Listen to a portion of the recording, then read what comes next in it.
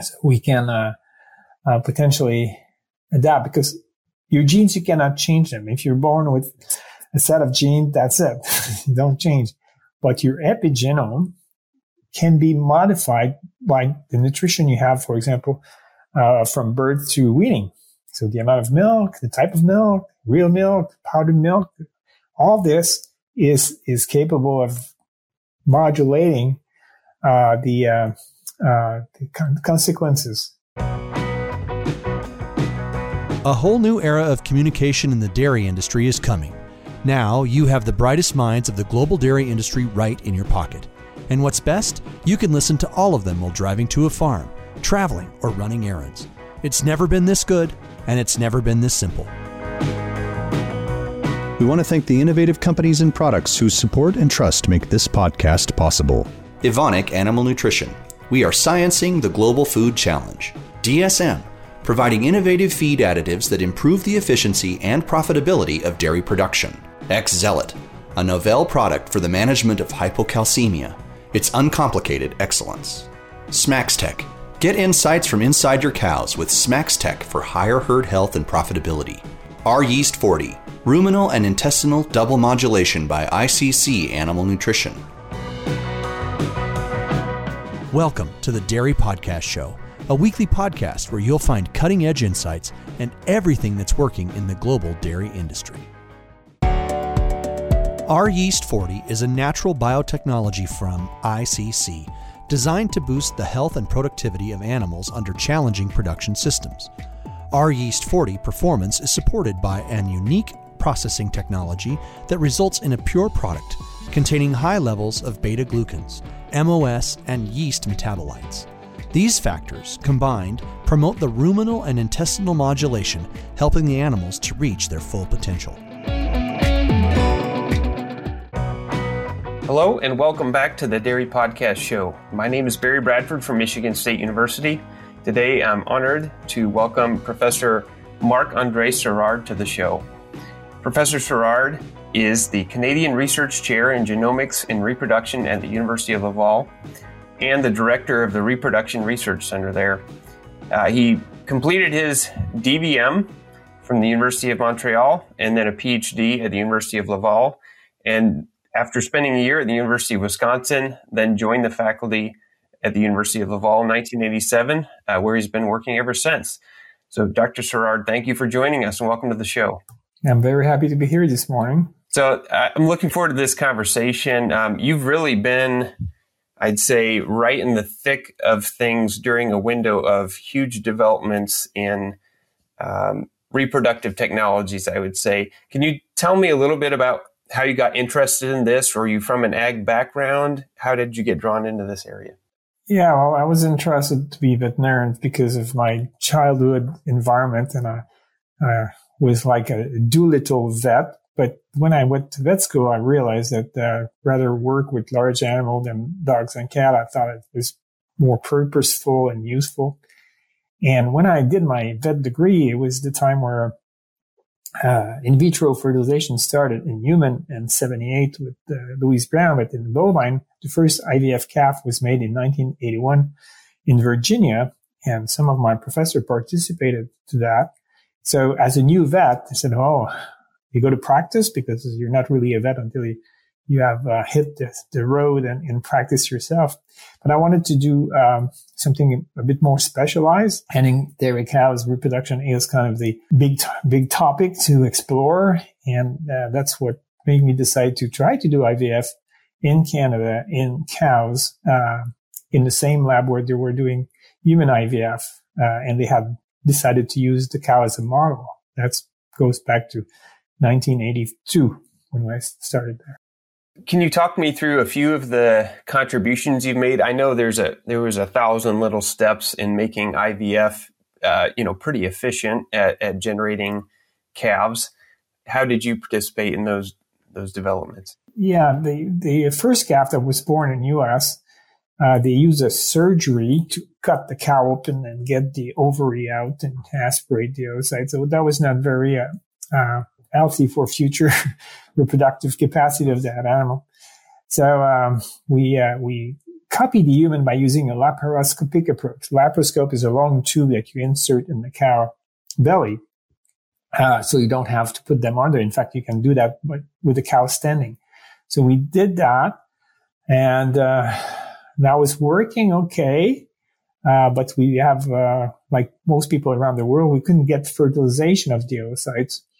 And at the same time, that was funny. I had a problem with my long laparoscope because the cow has a big belly. So the laparoscope was like a meter long. So had coagulation. The blood was coagulating in the tube. So to prevent that, I created a medium with heparin. Heparin is an anticoagulant. So adding heparin in large amount to my flushing media was preventing coagulation. But at the same time, as I discovered when I went a year later to Wisconsin, that heparin is the factor that makes bovine sperm fertile. Surprisingly, but I didn't know that until I was in US and working with those guys.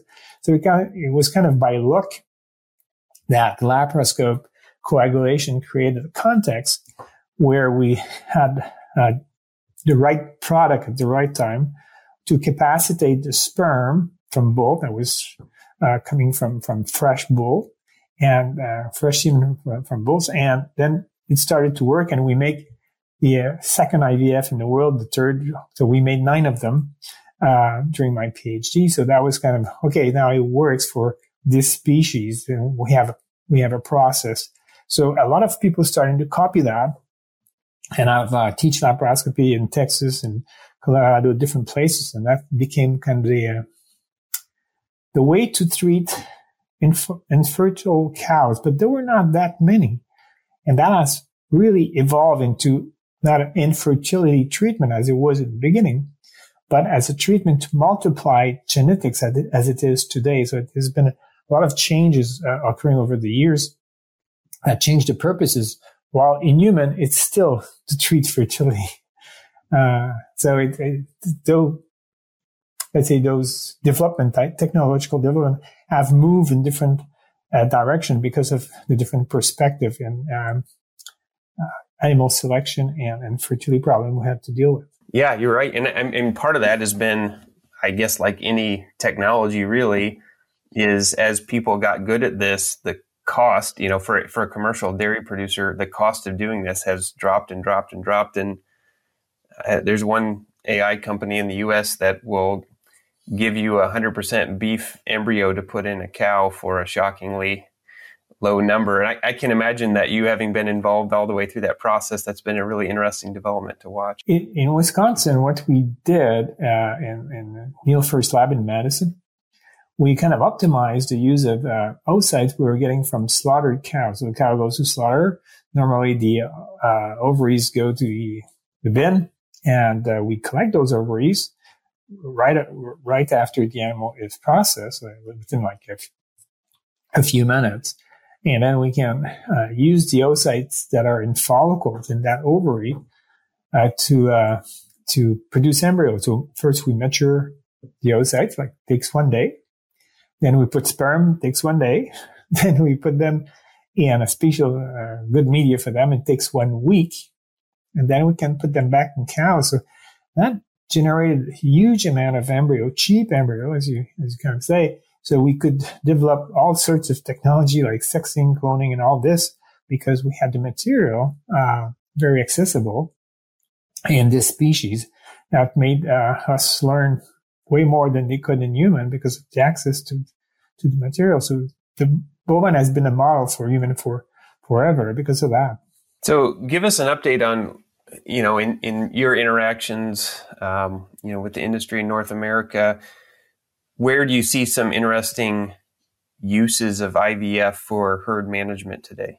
Well, it's been mainly developed for the high, genetic value, mainly Holstein.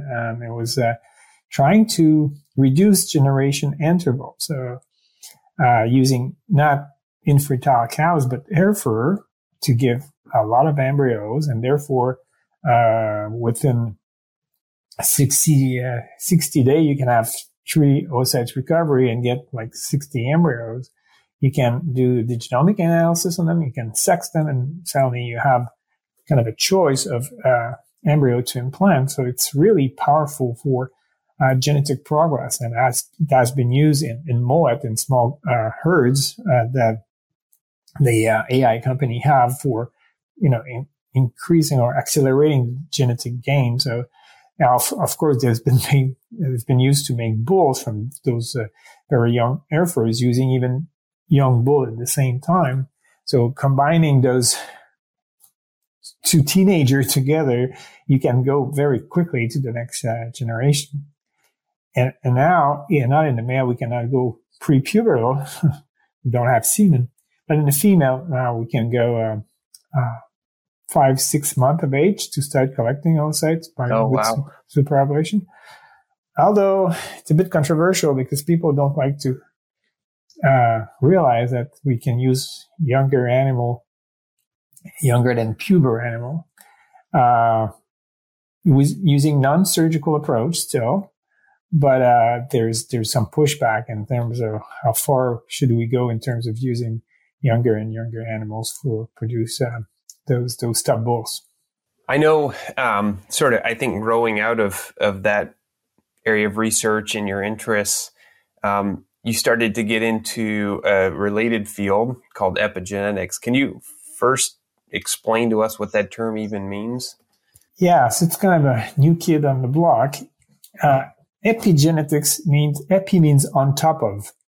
So it's information that is added to your DNA sequence that has value for, let's say, controlling what the genes are doing. Because in our body, we have like 200 types of cells. They all have the same genome. The skin and the liver they have the same genome, but they don't use the same part of it. So in our genome, we have like 25,000-30,000 genes in human, or cow is the same. So in each cell, we use like 12,000 of them. But in the skin, for example, we have pink keratin, and in your eye is transparent keratin. So the genes of pink keratin is turned off in your eyes, and the transparent one is turned off in your skin, and vice versa. So it allows all sorts of cells to have different function, even if they have the same genome. And the way it's done, genome is like a book, and there's sentences with instruction. And when we put methylation on the letters, it's like having a pen writing on it, so you don't see the letters anymore. It's carbon. It's methylation. It's really a carbon, so it's really like a pencil on top of it. And then this genes like the pink keratin cannot be read in your eyes, so that gene is silent. So this is kind of the basic concept of epigenetics. But now we realize that this programming of cells for their own fate is sensitive to the environment. So as we grow into an embryo and then a fetus, and the same from human or cows during pregnancy, the amount of food will have an impact on the size of the baby, the future health of the baby. If the mother is smoking or is drinking alcohol, now we have a lot of evidence that the health of the infant out of it will be impacted. That's the same in cows, but what we're looking at, because our cows are not smoking or drinking alcohol, they're submitted to metabolic stresses. And those metabolic stresses is probably the only way that our genome is sensitive or responding to, because the genome of cows and human have been, evolving for millions of years. So to change something takes time. To change a gene, have a mutation and have this mutation selected, it takes hundreds of years or hundreds of generations. But with the epigenetic adaptability, it's like we have some plasticity in our working genome.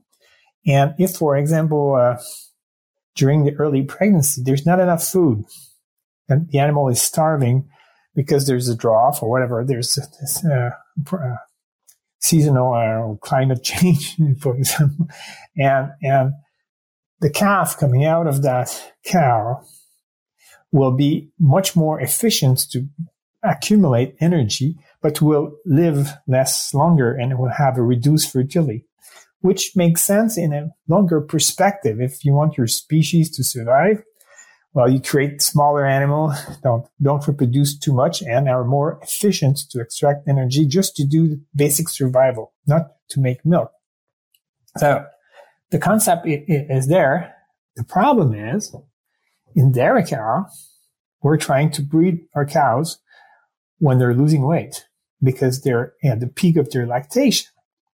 So doing that, we have created a similar context as, let's say, obesity in humans in everywhere in the world. I would say in the United States, but now it's worldwide that there's an epidemic of obesity, and that is also epigenetic because there's no gene for obesity.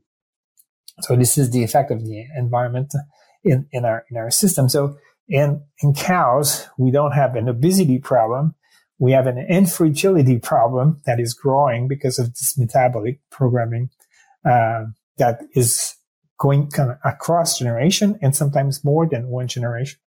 So the selection for much higher production the last 40 years has been associated with the reduction in fertility, and all the efforts of the AI company in our group to select a better gene for fertility has been not so successful because it's not really genetically derived or driven.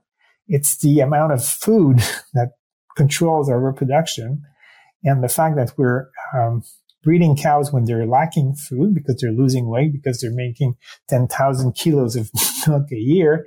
So that creates a pseudo or a fake starvation conditions to which the embryo adapt. And the next generation, the embryo is more feed efficient. That's good for us because we don't have obese cow. They give a bit more milk, which is kind of surprising.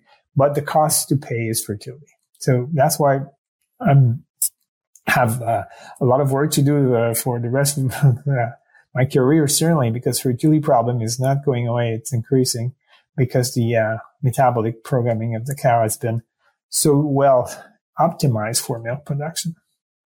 So that's kind of a summary of what is going on and what we're trying to understand. What's the molecular process of having this DNA methylation during early embryo that results in genes that behave differently later in life, so we can potentially adapt, because your genes, you cannot change them. If you're born with a set of genes, that's it.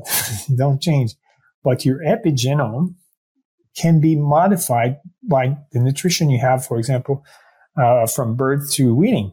So the amount of milk, the type of milk, real milk, powdered milk, all this is capable of modulating the consequences. In human, for example, breastfeeding is truly important to reduce obesity compared to bottle feeding in child that have been, for example, been born to mother that have slightly higher BMI, so that's kind of predisposition, and then if they have breastfeeding, it's better than if you don't give them sugar, fruit juice with sugar. It's another type of an intervention that reduces the likelihood of having a metabolic problem later on. So in cows, we would like to kind of do the same to modulate our early feeding to optimize, let's say, the later life, which is milk production and fertility at the same time. I really like how you explain a complicated concept of epigenetics. So, using that analogy of DNA methylation is essentially a pencil scribbling over the DNA. Like, I think maybe it's a difficult question, but I'd like to see you wrestle with it. So clearly, your cells in your eye can have different scribble marks than the cells in your skin. So clearly it can change during development with different cell types, right? Differentiating. On the other hand, you're saying that developing embryo is going to receive scribble marks that are going to influence the whole life of that animal. So how do we make those things fit together. Clearly, there can be some rewriting and some is carried over. We're actually making, I think we're the first in the world, making a complete epigenetic map of the bovine genome using blood. And what we see is about 95 of the methylation is set by our genes, and what we call ontology is the cells that we start with one cell but divide in two cells. And for the first week of life, it goes like to 100 cells. And then there's two types of cells that comes out of it. One will become the placenta. The other one will become the embryo. So right there, you have two different fate of cells. So the enzyme that will change the methylation to change that fate, or let's say programmed by the genome of the embryo. So 95% of our genome is fixed. So everybody has, clear keratin in their eyes. Doesn't happen that we have people that are born blind. So that part is fixed.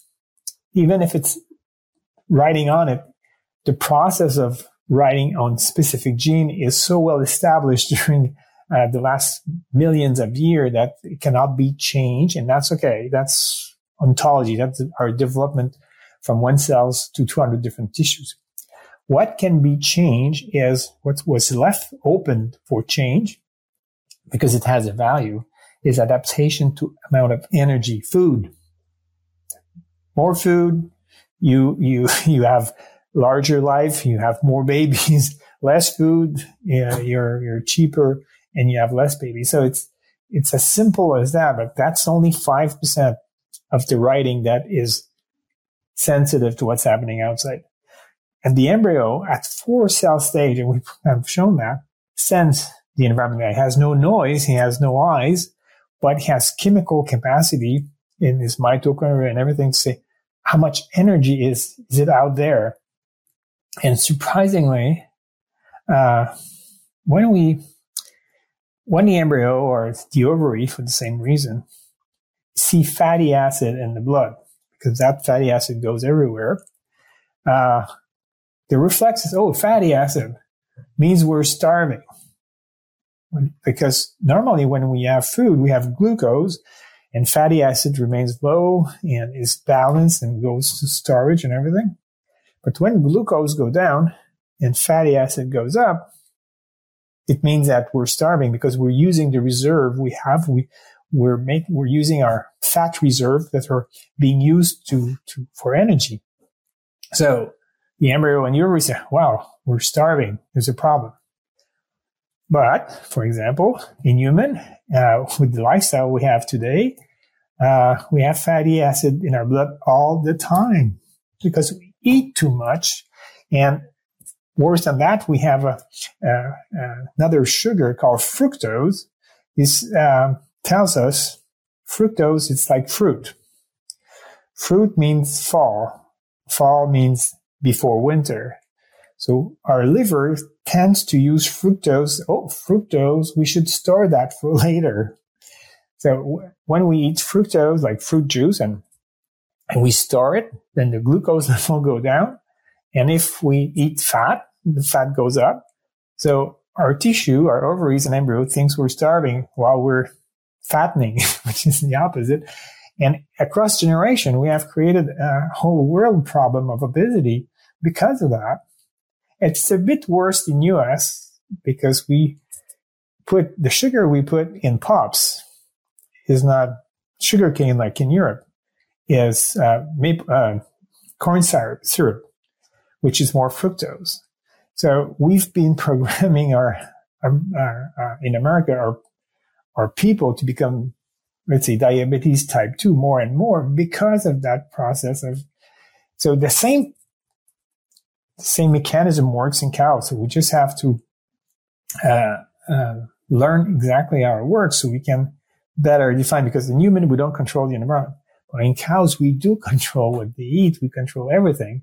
So it's a very good model to understand how the environment, the food environment, can program later health, because those cows, if they stay in the herd 1 or 2 more years, that's where, I'd say, the bacon is, that's where the money is keeping those cows up to 6 years, which is not what's happening these days because they just go infertile or mastitis. So we can better program these animals early on for reducing those problems, keeping the same milk production.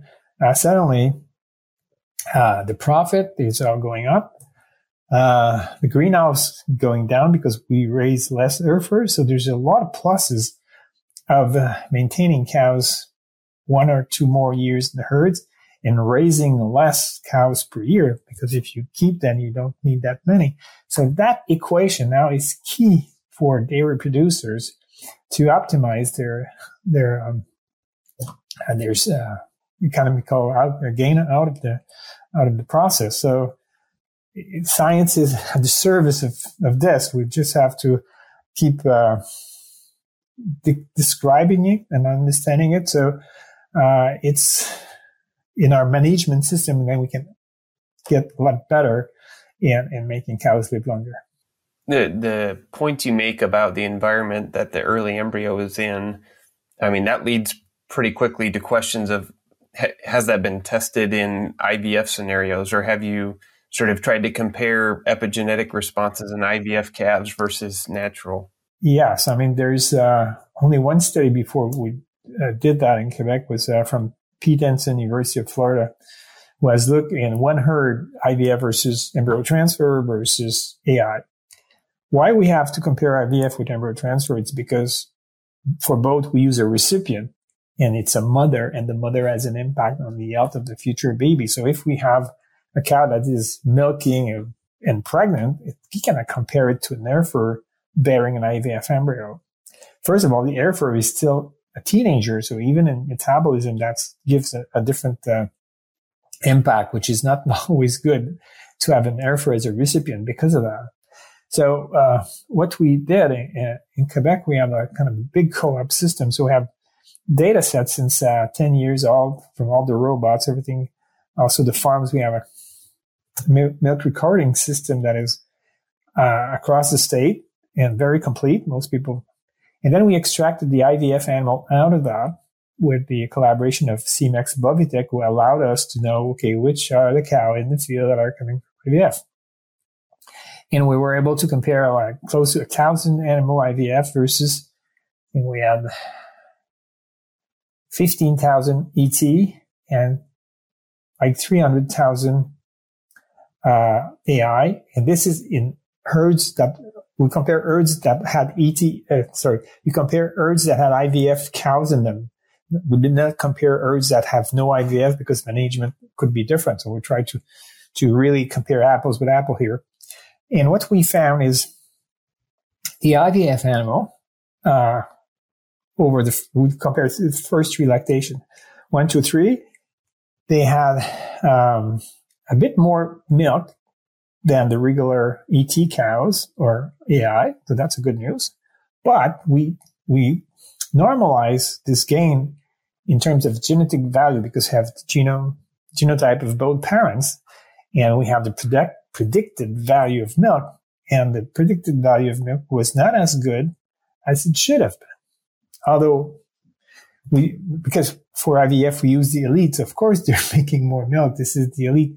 When you correct for this genetic, let's say, trend or value, then it's not significant anymore. They're not making more, they're not making less, but they're not making as much as we would have hoped them to do.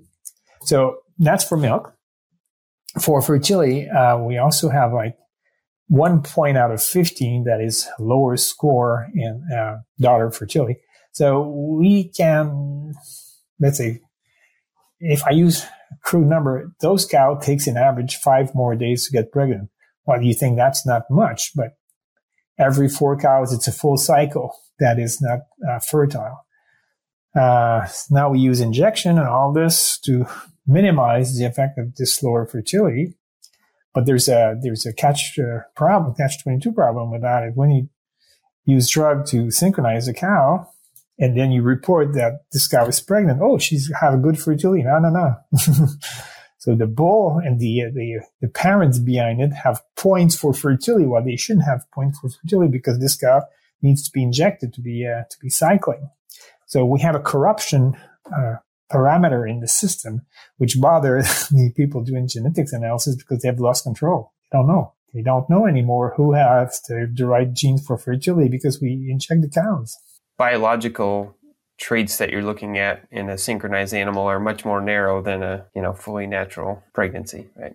I know people now use AI to try to catch by the timing of dates if the people have used injection or not, because people are not recording formally if they use injection in our system. So they try to capture that differently. So I have the true fertility by eliminating the cows that they believe because of the date, estrus and all this and timing, they believe that this cow was injected. So, but eventually it would be better to have the recording done properly. And now with the robot and all this, we're getting a bit better in terms of controlling all the information and without the participation of the breeder, kind of indirectly. So we have a change in the milk temperature, all this with the movement of the animal. So we're starting to have better tools to better assess the real fertility. I want to ask you about one more thing. I know you've done some work on seasonality of fertility. So we maybe think of sheep, for example, as like seasonal breeders, but we don't tend to think of cattle in that way. What have you learned in that respect? That was interesting. We know that the cows has a problem to breed around 60 days, but to be sure of that, we compare ovary tissue, ovarian cells from cows at 30 days, 60, 90, or 120. 120, normally they're all okay, and they go back to, let's say, normal or Hereford type of fertility after 120. So we aspirate cells of the large follicle, so the ovary getting close to ovulation, synchronized, of course. And we ask the ovarian cell, how do you work? And we measure 25,000 genes at the same time. And we said, what is different in your 25,000 gene expression or the way your ovary works? And we thought we would find very complex and metabolic pathway and all this. But what we find was a bit surprising to us is we found that at 60 days compared to even at 30 and 90, they're better. At 60 days, the worst. 60 days, the ovary is lacking support, or needs more support from two pathways, which are kind of driven by vitamin A, beta carotene, the other one by vitamin D. And it's been known forever, and vets have used that injection of vitamin A, D, normally at calving to reduce milk fever, but more and more when you do embryo transfer, when superovulate the cow, a small injection of vitamin A, D seems to help. But now we have the explanation that the ovary is sensitive for that extra level of vitamin D and vitamin A. And then you think about it, vitamin A comes from fresh grass. And after a month, it's almost gone from processed grass and silage and all this. So people have to add it back, and it's expensive. And vitamin D comes from the sun. Of course, that's pretty easy. So the ovary will not make a calf if there's not enough food and no vitamin A and no vitamin D.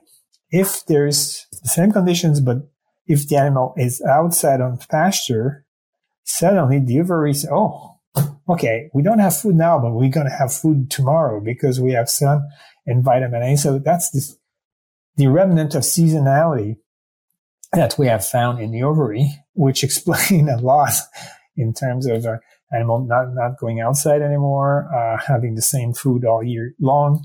So we're not creating ideal condition for the cow at day 60. If we wait, and now it's a big trend, instead of trying to inseminate the cow at day 60 like we learned at vet school, now it's more, if the cow is making a lot of milk, we take a BHB sample. So we measure the amount of BHB as an indicator of the fat, the cow using her fat for energy. BHB is a fat byproduct. So when we use our fat cells, we have more BHB in our blood. And we can measure that with a keto stick, very cheap. And people are using that. And say, okay, this cow is still positive, not acetonemia, but just positive for VHB.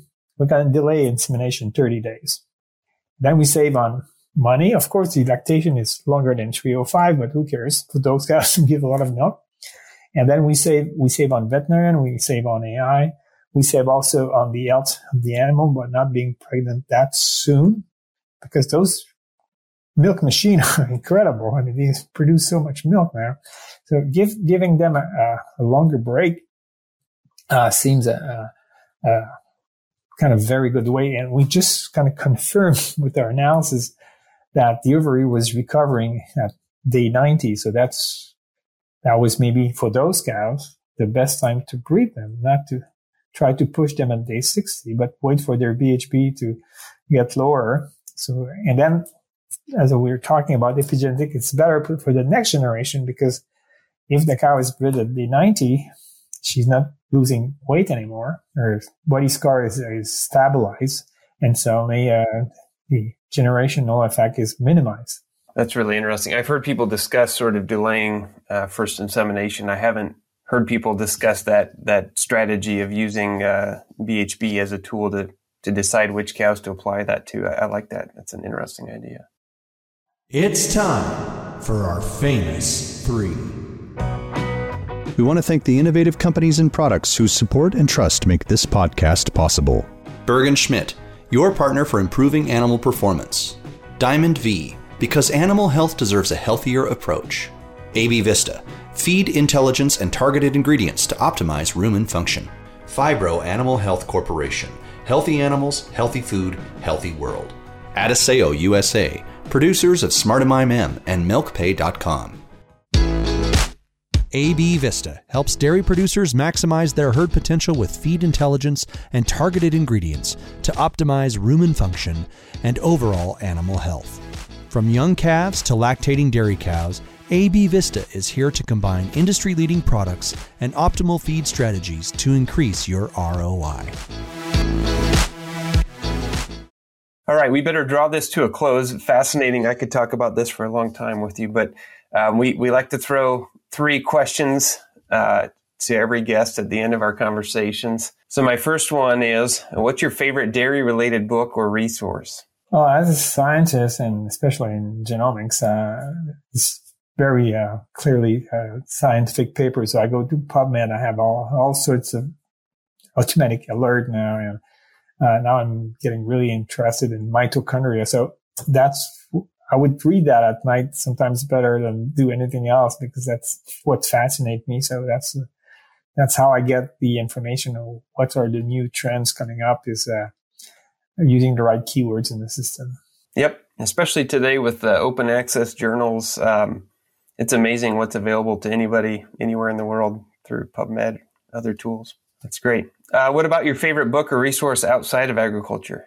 What I read is always related to my work. And when I don't work, I go outside. I'm a nature lover, so I'm hiking and see kayaking nearby. There's whales around where I am, belugas and big whales. So we can, sometimes they come very close to us in St. Lawrence. It's one of the only places on the planet. I mean, I know in Hawaii, I've been there. I mean, the whales come close to shore, but not as close as they come because of the topology of the fjord. So they come very close. So we can encounter, those big mammals as big as a school bus, and they make no waves when they come out. No waves at all. It's just amazing how beautiful they are. So that's what I love to do, is going outside and biking, kayaking, hiking. So the first time you were kayaking and a whale came up next to you, did it kind of stress you out a little bit? Well, not much, but I mean, because normally they blow air like a few minutes before coming back, so But my wife used to scream when they come closer, and we don't expect them. And she's afraid, they're gonna make us, go over. But they're in their element. I mean, they know exactly what they are. So when they come close to us, because they want to have a look at us. That's amazing. It's a good way to put you in your place, right? Really pretty small beings here. All right, our last question. In your opinion, what sets successful dairy professionals apart from those who are less successful? Open minds. We learn a lot of things from different places. We have to think critically, have an open mind and think critically of, there's so much information. Yes, filter it, to be open to new ideas. Like this epigenetic thing was not present 15 years ago. That's completely new. And people have not been trained at school. I'm starting to train the agronomists at our university with that. But it's only like 2 hours of epigenetics. Well, it's way more important. But also nutritionists don't realize they've been doing epigenetics forever, because by controlling the sow's intake and looking at the piglets' output, I mean, it's directly programming metabolism of those. And so that's been around, but now, and we have to be open that it's playing a role in addition to genetics, and open our curiosity to it and say, okay, I have to learn more about it. So open-minded and critical thinking. All right, well, that wraps up this episode of the Dairy Podcast Show. I want to again thank Dr. Marc-André Sirard for joining us with a fascinating discussion about epigenetics and in vitro fertilization and all things reproduction. Thank you. My pleasure. And if you haven't subscribed, please hit that button so you don't miss the next episode. And until next time, this is Barry Bradford signing off.